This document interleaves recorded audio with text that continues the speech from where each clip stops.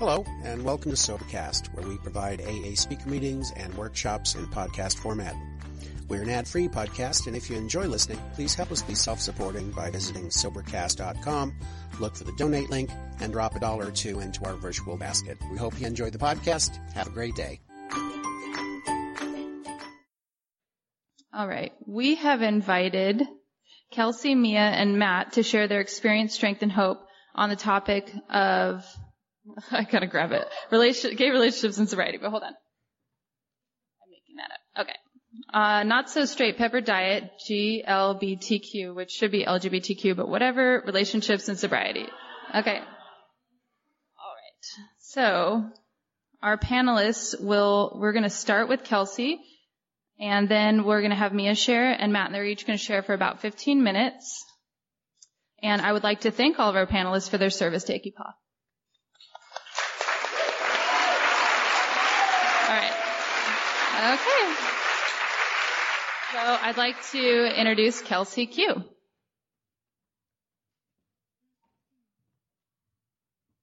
Hello, AA family. My name is Kelsey Q, and I am an alcoholic.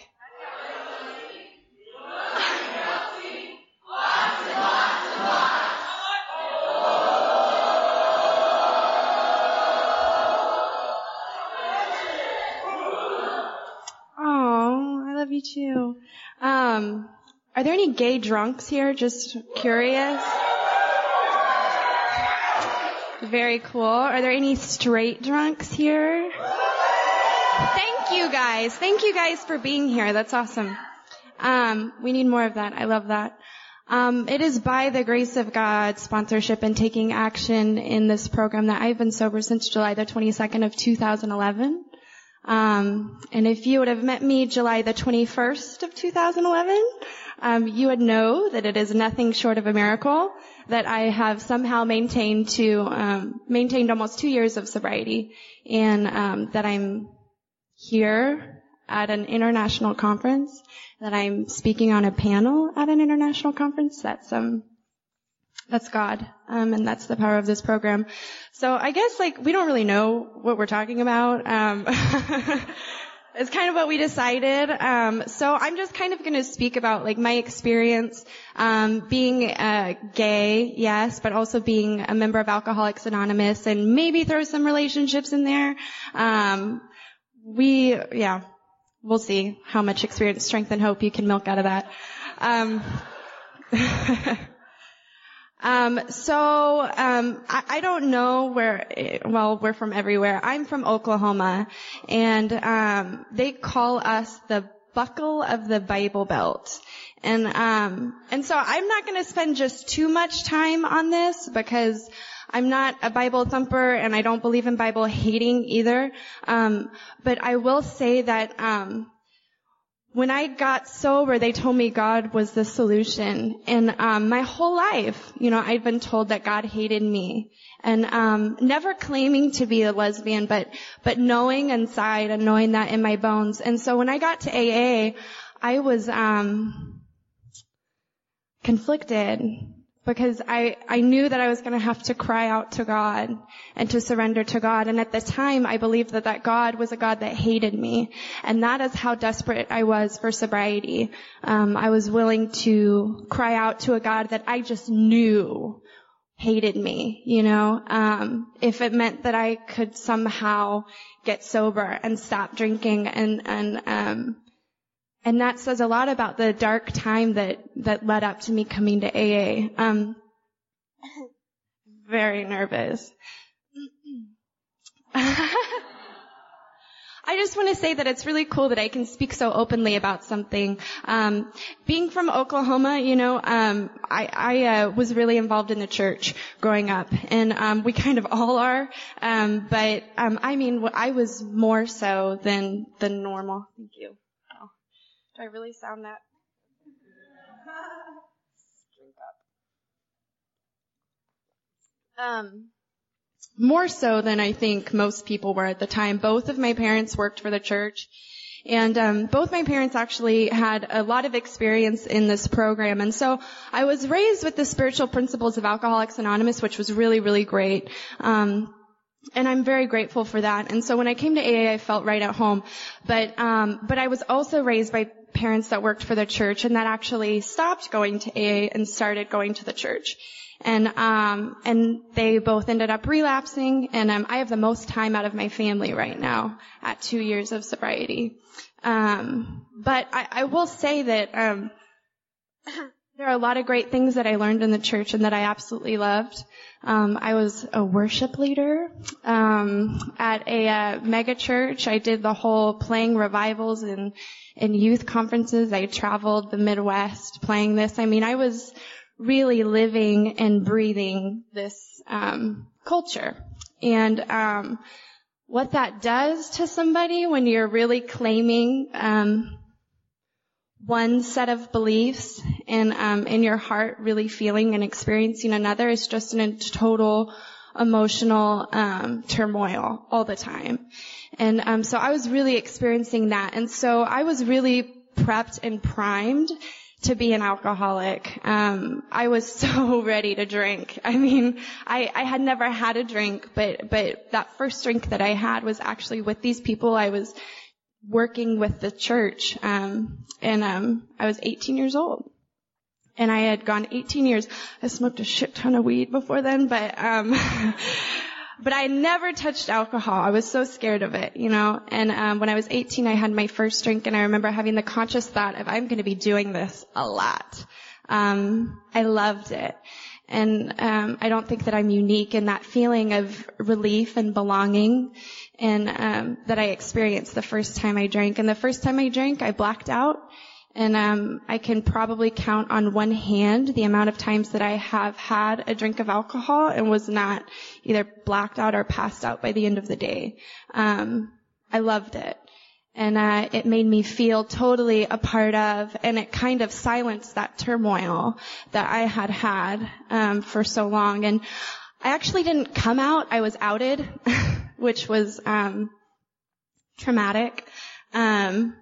I did and said things in a blackout around some people, and it ended up getting back to this church that I worked for. And they straight up asked me some questions. I answered truthfully, and I was asked to step down. And everybody knew why, and that was really painful. And I think that shame is probably one of the most dangerous feelings for an alcoholic. When we start to feel shame, it makes everything else bigger. And so shame combined with, you know, nervousness or insecurity just turned into this total self-loathing. And at that point, you know, I'd spent years building this life for myself, and I literally had nothing. I had nothing. I didn't tell my parents why I was no longer working for the church, and they were actually going to another church, so it didn't matter. They didn't find out. But I had nothing. I had no friends. Nobody wanted to talk to me. So I threw myself into the gay community. And unfortunately in Oklahoma, what we have is the gay bar. I mean, that's it. There's more than one. But they're all on a block, you know, and so I spent quite a bit of time down there. And that's all I had, you know. And so immediately there was like this emotional security that I felt at, in this gay community, you know, and also there was a lot of drinking, a lot of drugs, and it was just the perfect storm, man, you know. All that goes to say, that took me to a bottom pretty quick. I have no doubt that my, coming out and my outing process, whatever you want to call that, was the primary fuel to my alcoholism. I have no doubt about that. And I think it probably would have happened one way or another, but being so young and being so ashamed, and having no place else to go, I mean, it just made sense. And it ended up with me living in a house with a whole bunch of people that I didn't know, and I was drinking every day. I was, doing other things every day. And I thought my life was manageable, you know. Oh, it wasn't. But just to give you an idea to the relationship part, just to give you an idea of like how I would break up with people. I'm what they call a double winner. So So I qualify for both sides of the room. I qualify for AA, and I am also an adult child of an alcoholic. I'm very codependent. I am a people pleaser. There's some of us out here. When they say sicker than others, that's us. So,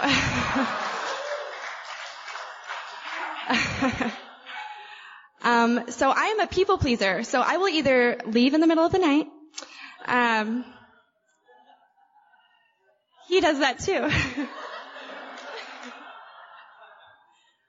Or I'll try and break up with you and you just won't let me leave. And I'm so codependent. I'm I can't leave you. You're right. I'm such a bad person. And so one of my breakups looked like this. Just to give you an idea. I went through, this person's phone and started texting their ex-girlfriend as this person that I was in a relationship with. Yes. And I was yeah, I miss you, as this person, texting their ex-girlfriend. And, yeah, let's, hang out, call me later tonight. So later that night, I'm with this person I'm in a relationship with, and their ex-girlfriend calls them, and I'm what the fuck is that about?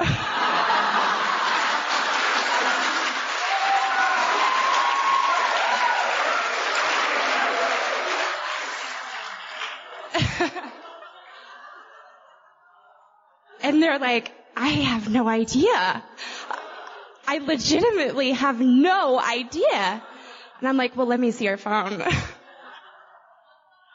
And I, proceed to go through their phone and be you were texting her all day? And, it was me texting her all day. And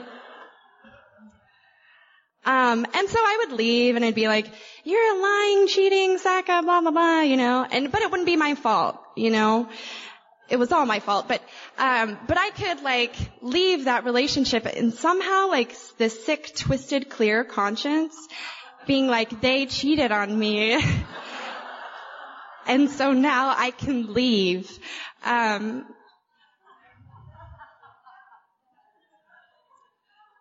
So that was my relationship point of reference. Just a total inability to be honest. A total inability to say what I wanted, a total inability to set up boundaries for myself. And honestly, yes, I am gay, but relationships are relationships. There are things that work in relationships, period. There are things that work in relationships with your pets, with your boss, with your partner, with your boyfriend, with your girlfriend, whatever. There are just healthy relationship principles to practice. And I had the privilege of learning those in Alcoholics Anonymous.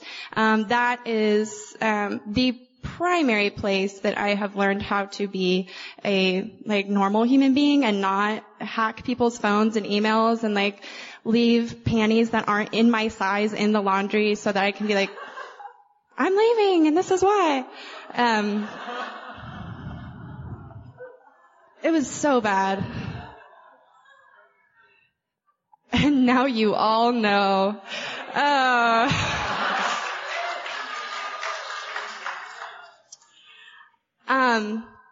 So that was my point of reference. When I started working with my most recent sponsor, the first thing that we did was a sexual inventory. And how am I doing on time, by the way? Okay. The first thing that we did was a sexual inventory, and I told her that was really strange and that I didn't know why that was my first homework assignment. And she said that the way that we think God feels about us and how we feel about God is most obviously seen in the way that we treat other people. And so we started there. And I don't know, people say all kinds of stuff don't get into a relationship your first year of sobriety. And honestly, I call bullshit because I think that is totally putting a numerical solution on a spiritual problem. If I know so many people that would not be ready for a relationship at a year of sobriety, and I know people that are ready for a relationship the day that they walk in. So I really think that spiritual fitness and all of that is something that God controls, not any kind of earthly, worldly number. Unfortunately, I have was one of those people that was ready for relationship on the first day in. And so this sexual inventory was like rather lengthy, and there were like a lot of questions. You know, there are like 8 things, like, where have I been selfish? And I'm like, you literally want me to say all the places that I've been selfish? And she was like, yeah. And so that was kind of a challenge. And but I went to her with the sexual inventory, and my mind was just like blown. I had picked up all these lies, you know, about myself and about what God thinks of me and about what I think of God. And really it all came back to like that initial wound from like being a gay woman and having this God that I really thought didn't love me, you know? And I saw this pattern begin to emerge of like this sabotage, obviously. I mean, I told you guys the kind of shit that I like to pull, like sabotage, you know? And it was just like this pattern that kept emerging, even in recovery. I'm not that crazy in sobriety, but I'm still pretty crazy in sobriety. But like I saw these little patterns come up, and like the lie that I picked up, that I think if I can say one thing to like the gay community in recovery, like my piece of hope, that has absolutely changed my life, is that I believe and I claim that God wants me to be happy. And that was like painful to say. You know, that was painful to say. God wants me to be happy. I'm allowed to be happy. I'm allowed to be happy. God wants me to be happy. And it took a lot. I mean, it just seems so simple. But I don't know, like, that lie just was ruling my life. God didn't want me to be happy. I'd been told that my whole life, you know? And I could pretend to be happy, and I could, make other people happy, you know? And, but that's not the same thing. That's not the same thing. God wants me to be happy, joyous, and free, just the way that I am. And that has taken me through a lot of depression, a lot of self-loathing, a lot of self-hate, so much self-hate. And you know, today, I like get to take my girlfriend to my grandparents' house, you know, Oklahoma grandparents. You know, and they love her, and she's my roommate. But we're getting there, you know, we're getting there. And, but I'm able to like not die on that hill, you know? I mean, I'm able to let them have their beliefs and their truth, you know, and allow that to kind of walk beside mine. And we don't have to like yell at each other's truths, you know. We can kind of coexist in what we both are, you know, and that's been huge for me. Okay. So that's really great. And I just want to say that I think, like, being from Oklahoma, like, I don't see this many gay people unless I'm, like, at, like, you know, raving, you know, at the gay bars. But, which I still do sober. It's really fun, sometimes. I think it is so freaking awesome, you know. My disease wants to tell me that I am unique, I am unique, I am unique. And I can't be sober because, and I can't get this because, and I will never be happy, joyous, and free because, you know. And one of those things, one of those becauses is, you know, I'm gay, nobody knows what it's like to be me, you know. And obviously you guys have proven me wrong, you know. So round of applause for you guys, for keeping me sober today.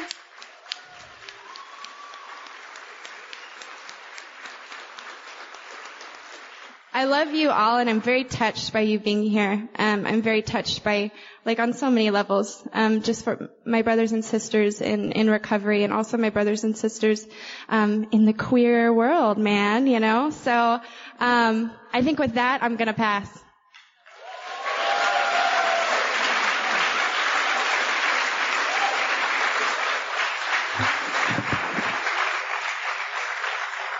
Oh man. Hi, I'm Mia. I'm an alcoholic.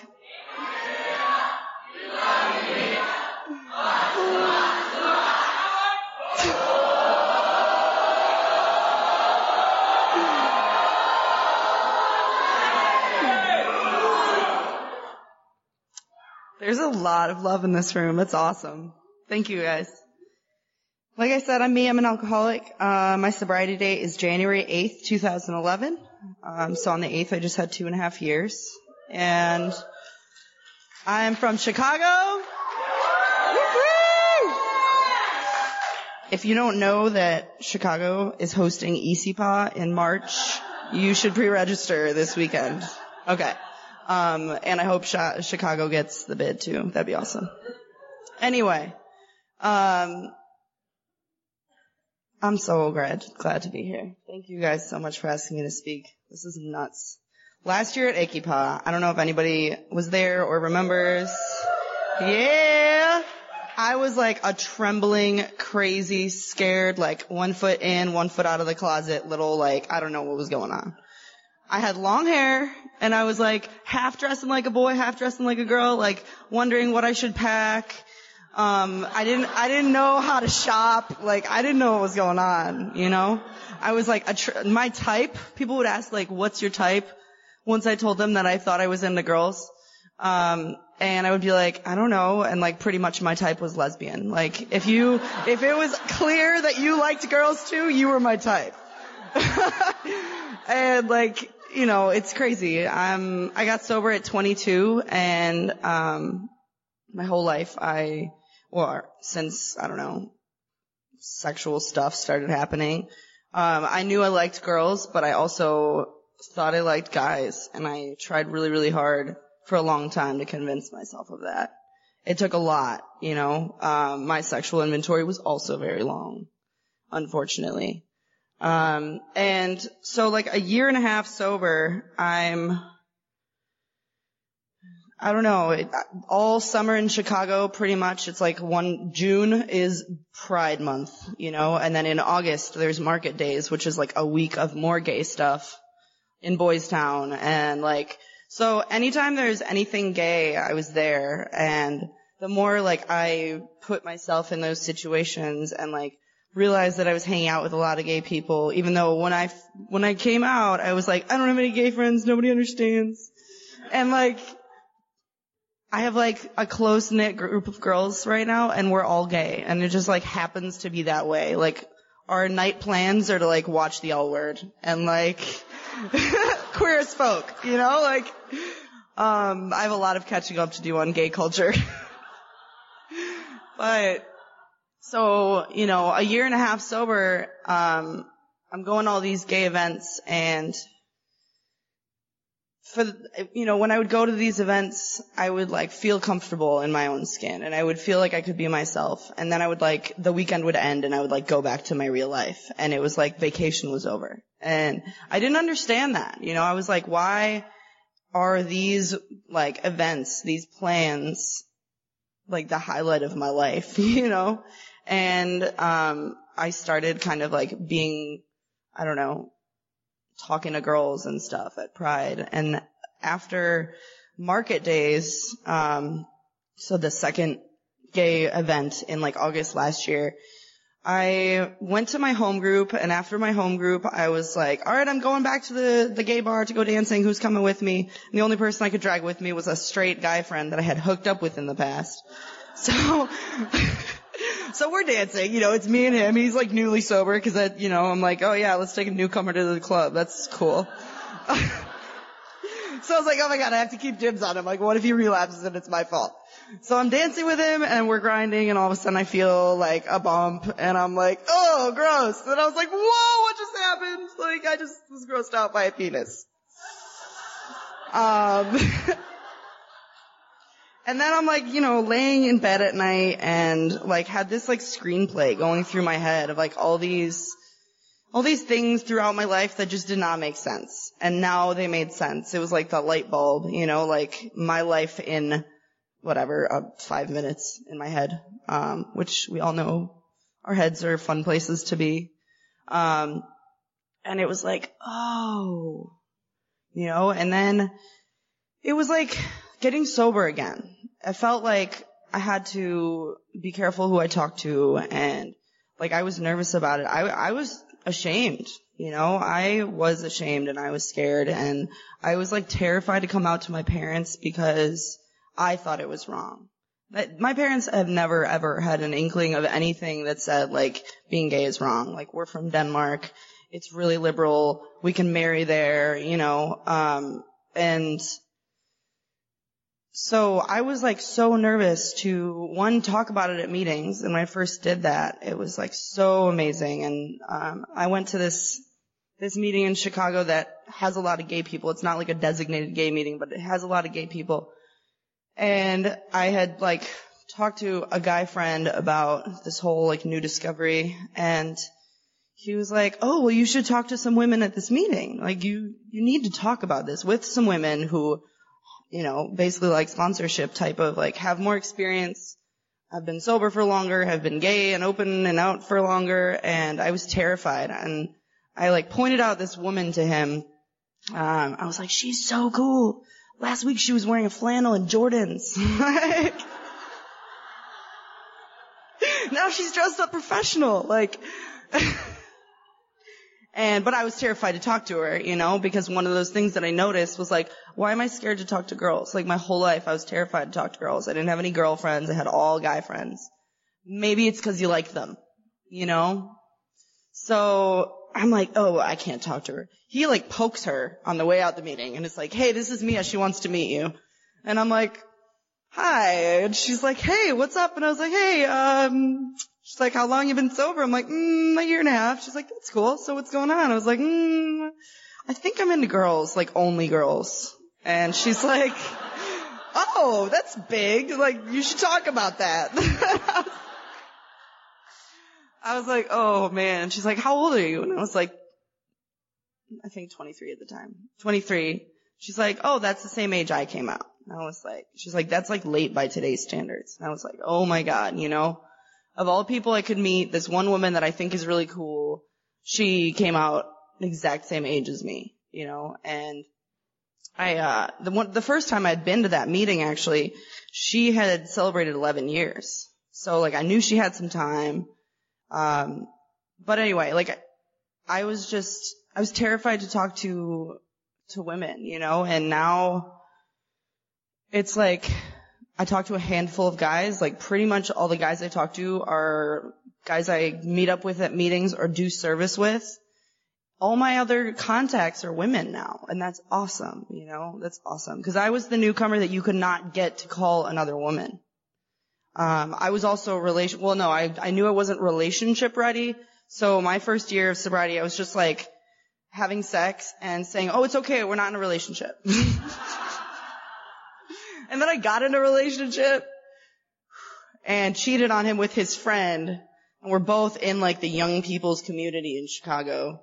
And then I had to like make amends, and then everybody knew, and then it was really awkward. Don't do that. You know, so when I heard we were talking on relationships, I was like, I told my sponsor, and she laughed her ass off. And I was like, yeah, I have no gay relationship experience to share. You know, I had like my first little fling, my first like month and a half long relationship, because I had no idea what I wanted in a relationship. You know, like you asked me to do a relationship ideal, and I was like, hot and good personality. That was it, you know? And for a while I didn't even know gender. I was like, and like, not that matters, you know? Like, I don't think that, you know, people kept telling me when I came out, like, don't label yourself. And then some people were like, what are you? And I was like, I don't know. But like, it was so important for me to know what the hell was going on, you know, because it felt so dramatically different for me. Because I grew up in an area that like, I knew one out gay girl out of 1,000 people in my graduating class, like 4,000 people in my high school. And so it's not that it was like talked about badly or anything. It was just like not there. Like I didn't believe that gay people like had relationships and grew up together and like had families and stuff. I thought that like the TV shows were just making it up for shits and giggles. And so like being more around Chicago, we have a gay Alano club, which is really cool. With a meeting house building that has meetings all the time. like just being more immersed in the culture, since being sober and going, like, being in Chicago more and not in the suburbs. It was like, oh my God, like this is so cool. People do this thing. You know, I would go to Pride and I would go to Market Days and I would see like families and I would see, you know, longtime partners. And I was like, that's what I want. You know, I started noticing that I was not looking at the guys at all. I was just like looking at all these hot girls and I was like, damn, you know, and like I don't know. It was, you've all been there. You know, everybody who's like come out and realized this about themselves. It was just like, it was crazy. It was the fourth dimension type of thing. And so I'm a year and a half sober and I'm freaking out about this and I didn't want to drink about it. You know, like I wanted to go out and meet people and like it was talked about, like a lot of that is going out to the clubs because that's a lot of the gay scene, I guess.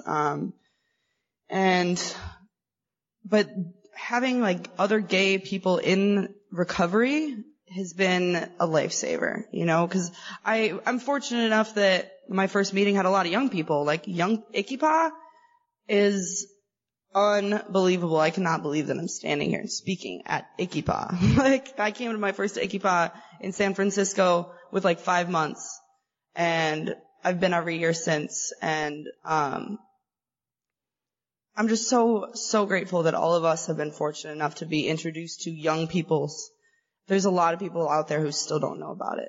You know, there's a lot of people who don't know that there is groups of young people. And like, so I go, you know, I've traveled to other countries and been to meetings, and I was at Yuripa. I met a bunch of people here in Copenhagen, like at Yuripa, and which is a whole nother cool story. I'm Danish and I went there for the first time sober, and it was like the day before my birthday and it was nuts, you know.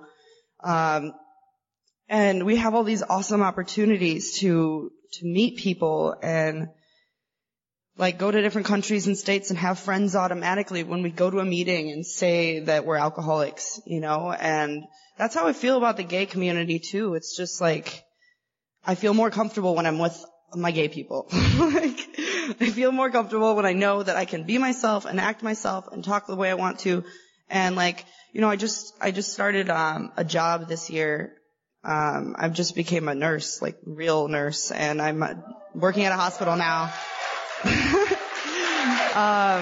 And I'm like, it's weird. Like, I don't know how to act in a professional setting. I'm like, am I out here? Like, like alcoholism and being gay, it's like two completely different. I'm like, is it okay that they know that I'm sober? Is it okay that I know that I'm gay? You know?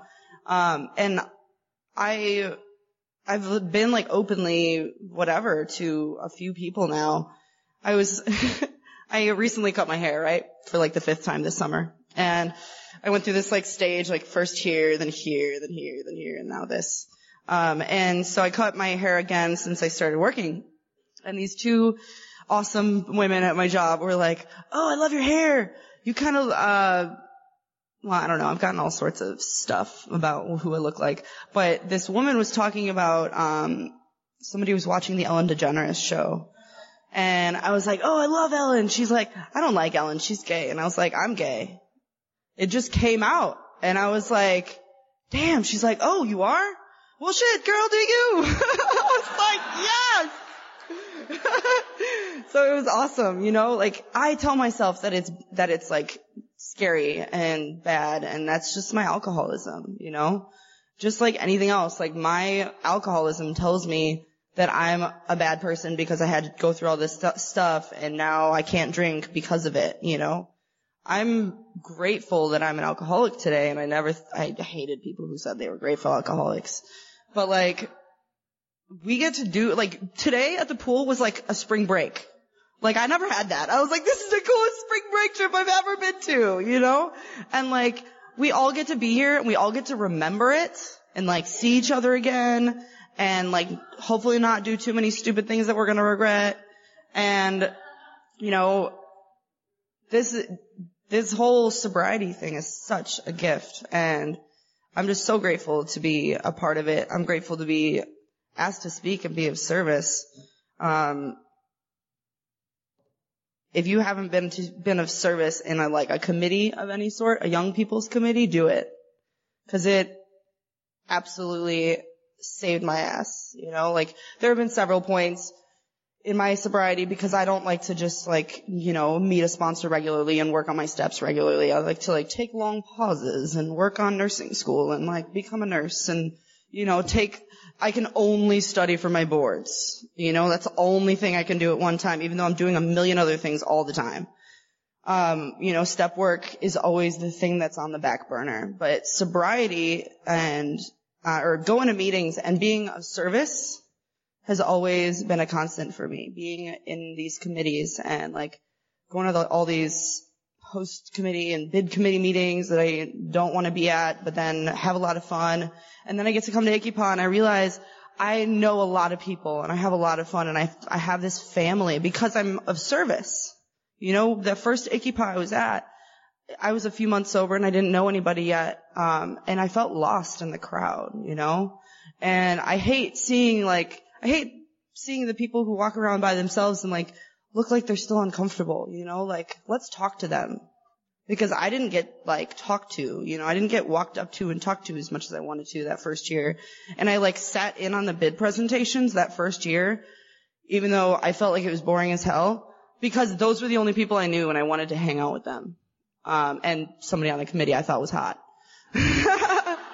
So service keeps you sober. Do it. Anyway, I'm really grateful to be here. I'm so grateful to have AA and to have gay people in AA because you guys show me how to live. You guys show me how amazing it is to be able to be open about ourselves and be comfortable in our skin and act the way we want to act and dress the way we want to dress and, just be us and be comfortable with it. And that's amazing. I could never do it without you guys. So I'm grateful to be here. I'm excited to hear Matt speak. I love him. He was on ICYPA host last year. So that's good shit. I'll talk to you guys later. Bye.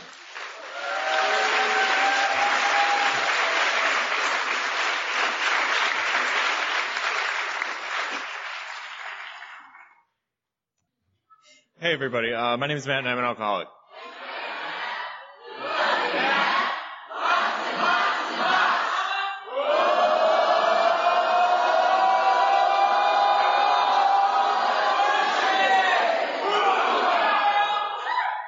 Thank you for that.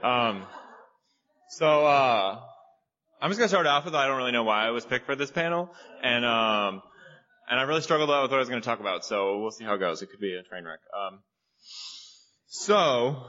I was thinking about it before this panel, and I'm not really gonna talk about romantic relationships too much. A, because I don't really have that much experience some of our other panels, but B, because honestly, and I think this is probably the most important reason, just because I've learned a great deal about relationships from straight panels, and I hear really good things there, and I think relationships are exactly the same as they are for straight and gay people. So once you're in a relationship, I don't really think it matters that much. But then dating, that shit's weird. Oh god, I'm not supposed to cuss. I'll try. I kind of talk like a sailor. So I was sobriety on May 15, 2010. And it's awesome. When I came out, I was 17, not sober. I hadn't even had a drink, I don't think. And it was terrible. So I'll just get that out there. Just was. I don't know. And it was terrible. And so I live in St. Louis, right? And I live in the suburbs, the conservative suburbs. And it was weird. And I went to a Christian school, and I can relate a lot with the other speakers, which they've been wonderful. Just to say that the other panelists have been great. But so it was bad, and I met some gay people through this gay youth group, and it was very helpful for me. And I felt friendships for the first time that I really appreciated. And I'm quite terrible at keeping up with friendships. It's something I work on a lot, which is another reason I don't know why I'm on this panel, but it's kind of funny. So anyways, just fast forward, everything I learned about how to act about being gay, I learned from other gay people, and from maybe influences that really weren't great influences. I don't know. So I'm going to try to just skip through this really fast. So I was kind of slutty. I'll just get that out there. And I always thought I was a prude, because I compared myself to other people, and I always thought I was like this prude gay man who never really slept with anybody, but gave a lot of blowjobs. I guess that's what this is about, right? Sex, like not so straight pepper diet. And I was kind of like that, and I really did think I was a prude. Like, it took me a good year with my sponsor, and I'd be like, I'm a prude. I've always been a prude. Like, I don't really do this. Like, I've been a prude. Like, I'm not gonna go into numbers, but, that's a little too much. But, I really did. And he's like, no, Matt, you were not a prude. And I was like, yes, I was. You don't understand. Like, because that doesn't count, and that doesn't count, and that doesn't count. And that's just how I was. And before I got sober, I was so lonely that I would do things that fifth step stuff. Like, it was really terrible. Like, I was craving human comfort, like human connections. And so I did some things that I'm not really very proud of. And that's okay. And then I got sober, right? And I live in this place called St. Charles. It's like, when I don't go to meetings anymore. I still live there, but I don't go to meetings. So I drive across there's like this river barrier that nobody crosses, but I drive across it every day for meetings. I guess only St. Louis people get it, but, so I went to meetings in this St. Charles area, and, I really thought that I might get murdered or killed in my first meeting. Because in my head, like, I'm like thinking like, I'm this little tiny gay dude. And if you look at me, like, I'm about the same size, like, everywhere I was when I got sober. And I think in my head, like, I'm this little tiny gay dude and these people are gonna kill me. Like, I really did think that walking into this AA meeting. And, there were a whole bunch of bikes out front, which scared the shit out of me. Cause I live in St. Charles and there's a lot of bikers and I didn't understand. And that was not my experience at all. And it was because I was gay. I thought they were gonna like hate gay people and kill me. But you know what? Honestly, I've experienced very, very, very few times, any sort of discrimination in AA, for being gay. Contrary to what I thought I would experience. I really haven't encountered very much, and everybody's always been very welcoming. But I don't know, I like to think people don't like gay people where I live, but I don't know if that's true or not. But, it is pretty conservative.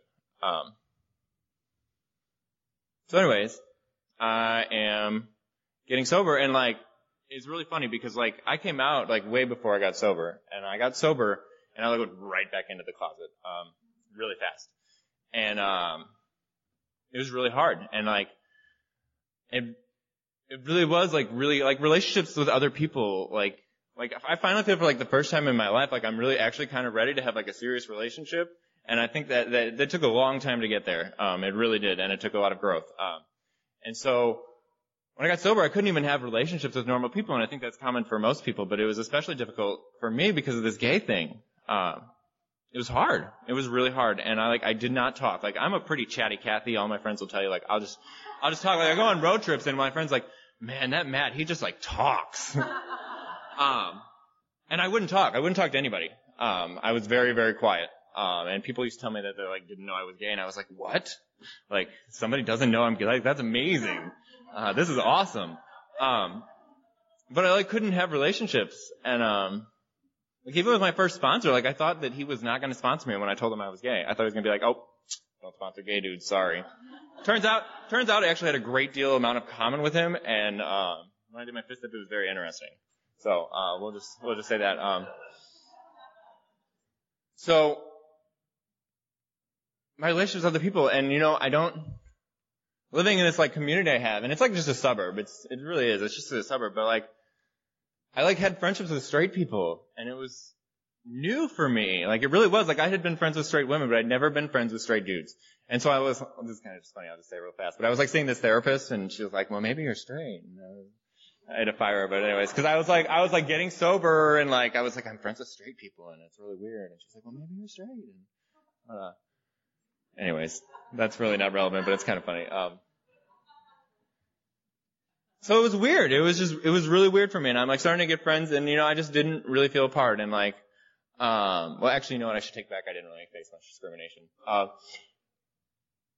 So I had a hard time forming friendships, and I'm still friends with people out there, and I think they've come around a lot more, and I've come around a lot more, and we kind of meet in the middle ground, and we're still good friends. But like there was this meeting I went to out there, and they would make gay jokes all the time, gay and racial. Like it was just like part of their meeting, and I couldn't really connect to it, and I hated these people. I really did. And like, so I had this resentment. It started with one person in the room. Then it came to the whole meeting. And then it came to all the meetings in the county that I live in. Ooh. And then, and after that, like, it went to the whole county, like everybody that lived in the county. Just because of, like, they made gay jokes, and it made me mad. And so I, like, kept going to this meeting, and I'd call my sponsor, and he'd be like, why are you going to this meeting? And so I had to stop going to that meeting, and it was really probably too dramatic on my part, but I, like, stopped talking to people. I just cut them out. And they would call me, and and they really cared about me, because they kept calling me, and I just wouldn't answer their calls. For, like, 6 months. That's kind of sick, actually, but. So I did that, and I don't really know how this does with relationships, but it's okay. Maybe it does. So then I found young people in AA, and that changed everything. I found like a whole new level of tolerance and acceptance with the young people in AA, and whether or not it was really there, I don't know, but I perceived it to be there, and so that was cool for me. And so I got on this bid committee for St. Louis, and we bid for a GPAW, and we were awarded it on my first time, and it was crazy because I didn't think we were gonna get it because I thought we were like. I don't really understand how this works, but I thought we were terrible. But I don't know why I shared that. It was so good for me. And like when we were in San Francisco when we bid, and I got up on the stage, and let me go backtrack just a second. I'm gonna just stop it right there. So this is like my first gay panel I've ever really actually attended. I guess I attended one once before at a conference. It was a small conference. And all these people did, they were like 5 people from the same home group, and they all talked about their home group. And, I got to the mic for question and answer, and I was like, I'm just filled with disdain for myself. And that was where I was at. And I'm totally not there at all anymore. Not at all. I'm very comfortable with myself. And it's been really great. So anyways, I'm in San Francisco, and I'm up on the stage, we're doing our bid presentation, and everybody's like, well, everybody needs to go on stage and give a personal statement. And I like came out again on the stage, and everybody applauded, and it was a really big deal for me. I cried, and I'm not a crier, like at all. I'm kind of cold. Apparently that's not true, but that's what I like to call myself. But, it might be true. So anyways, how much time? Okay, cool. We're good. How much? 5 more minutes? Oh shit. So relationships. So I got a year sober, and I joined a dating website. Actually, in San Francisco, I joined these dating websites, and I'm kind of a serial dater. I'll just throw that out there. I'm really good at going on some dates, and I make really good dates, but I kind of do it on the internet, so I don't really know if that counts, but it's kind of hard to meet gay people because I don't really like gay bars because they make me uncomfortable. I know when I was drinking, I used to have to, drink a quart on the way to the bar, just so I'd be okay, which stopped working out because it's like 40-minute drive home from the gay bar, so, that's aside from the point. So I do the dating thing on the internet. I wasn't really gonna talk about it because I really don't like that fact that I do it, but you know what? It works well for me, and I'm a serial dater. It's bad. Once I get past 5 dates, it's like, ooh, you're kind of boring, or whatever, whatever it is. It's bad.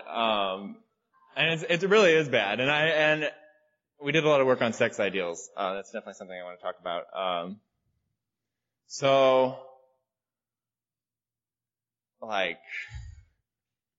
one of the first dates I went on, I was meeting this guy in the middle of our state. He lived in Kansas City and I lived in St. Louis, so we drove and met in Columbia, the middle town. And, I was not gonna, I can't believe I'm sharing this in front of all these people, but, I was not gonna fool around with them or anything. I wasn't, but I packed a bag,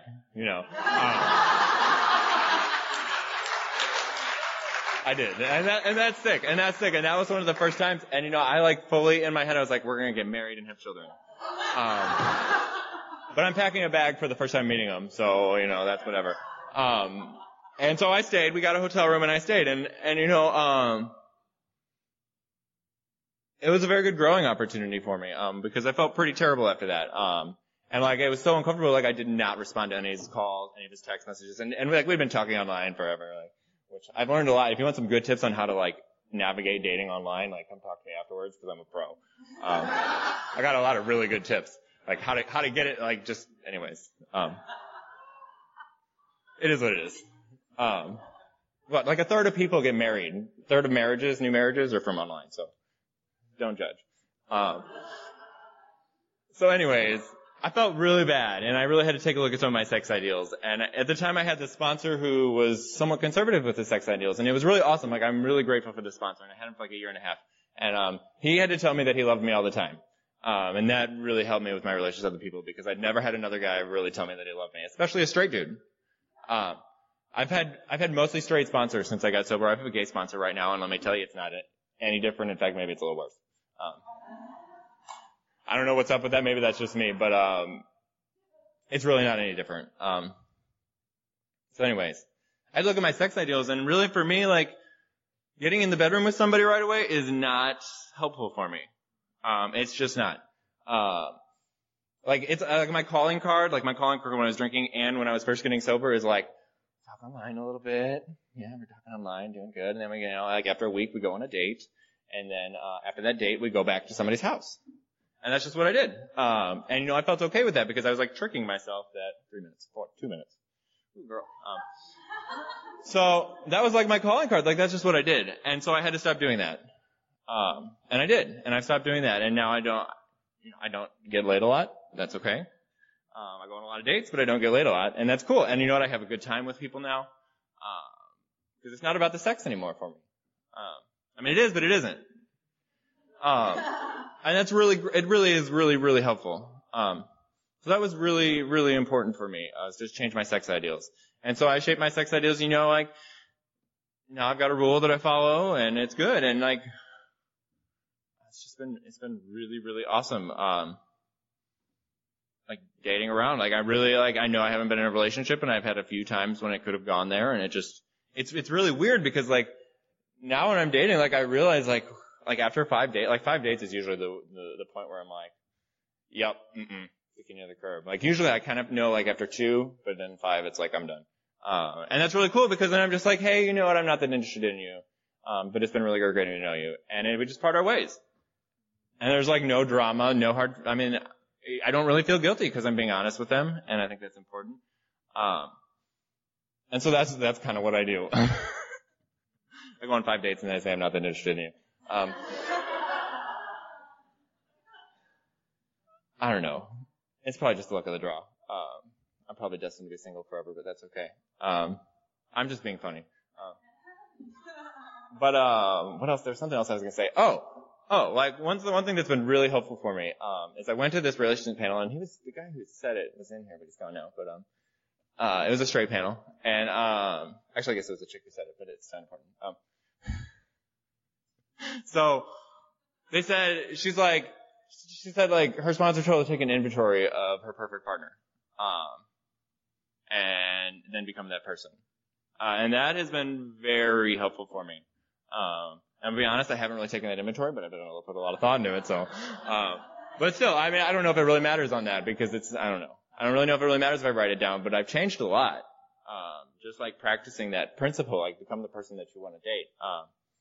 And I've grown a lot, and it's been really fantastic. It's weird now, like, I've got like a minute left. I'm good? Well, I'm gonna say this really fast anyways. So, like, when I first started coming around, like, I was the token gay guy with everybody, and I loved it, because I got all the attention, I could pull the gay card, and everybody laughs. And I still kinda can. Which probably isn't a good thing.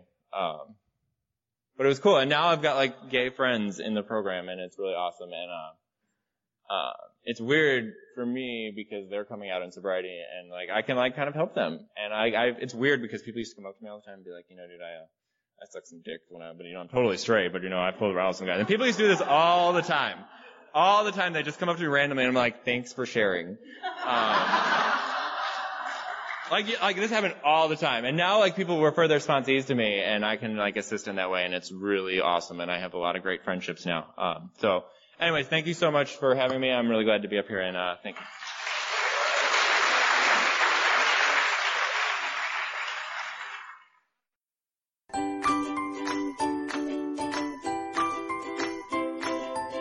Thanks for listening. I hope you enjoyed the podcast. Sobercast is ad-free, and we'd like your help in order to keep it that way. So if you'd like to help us be self-supporting by pledging $1 or $2 a month, visit Sobercast.com and look for the donate links. Thank you very much.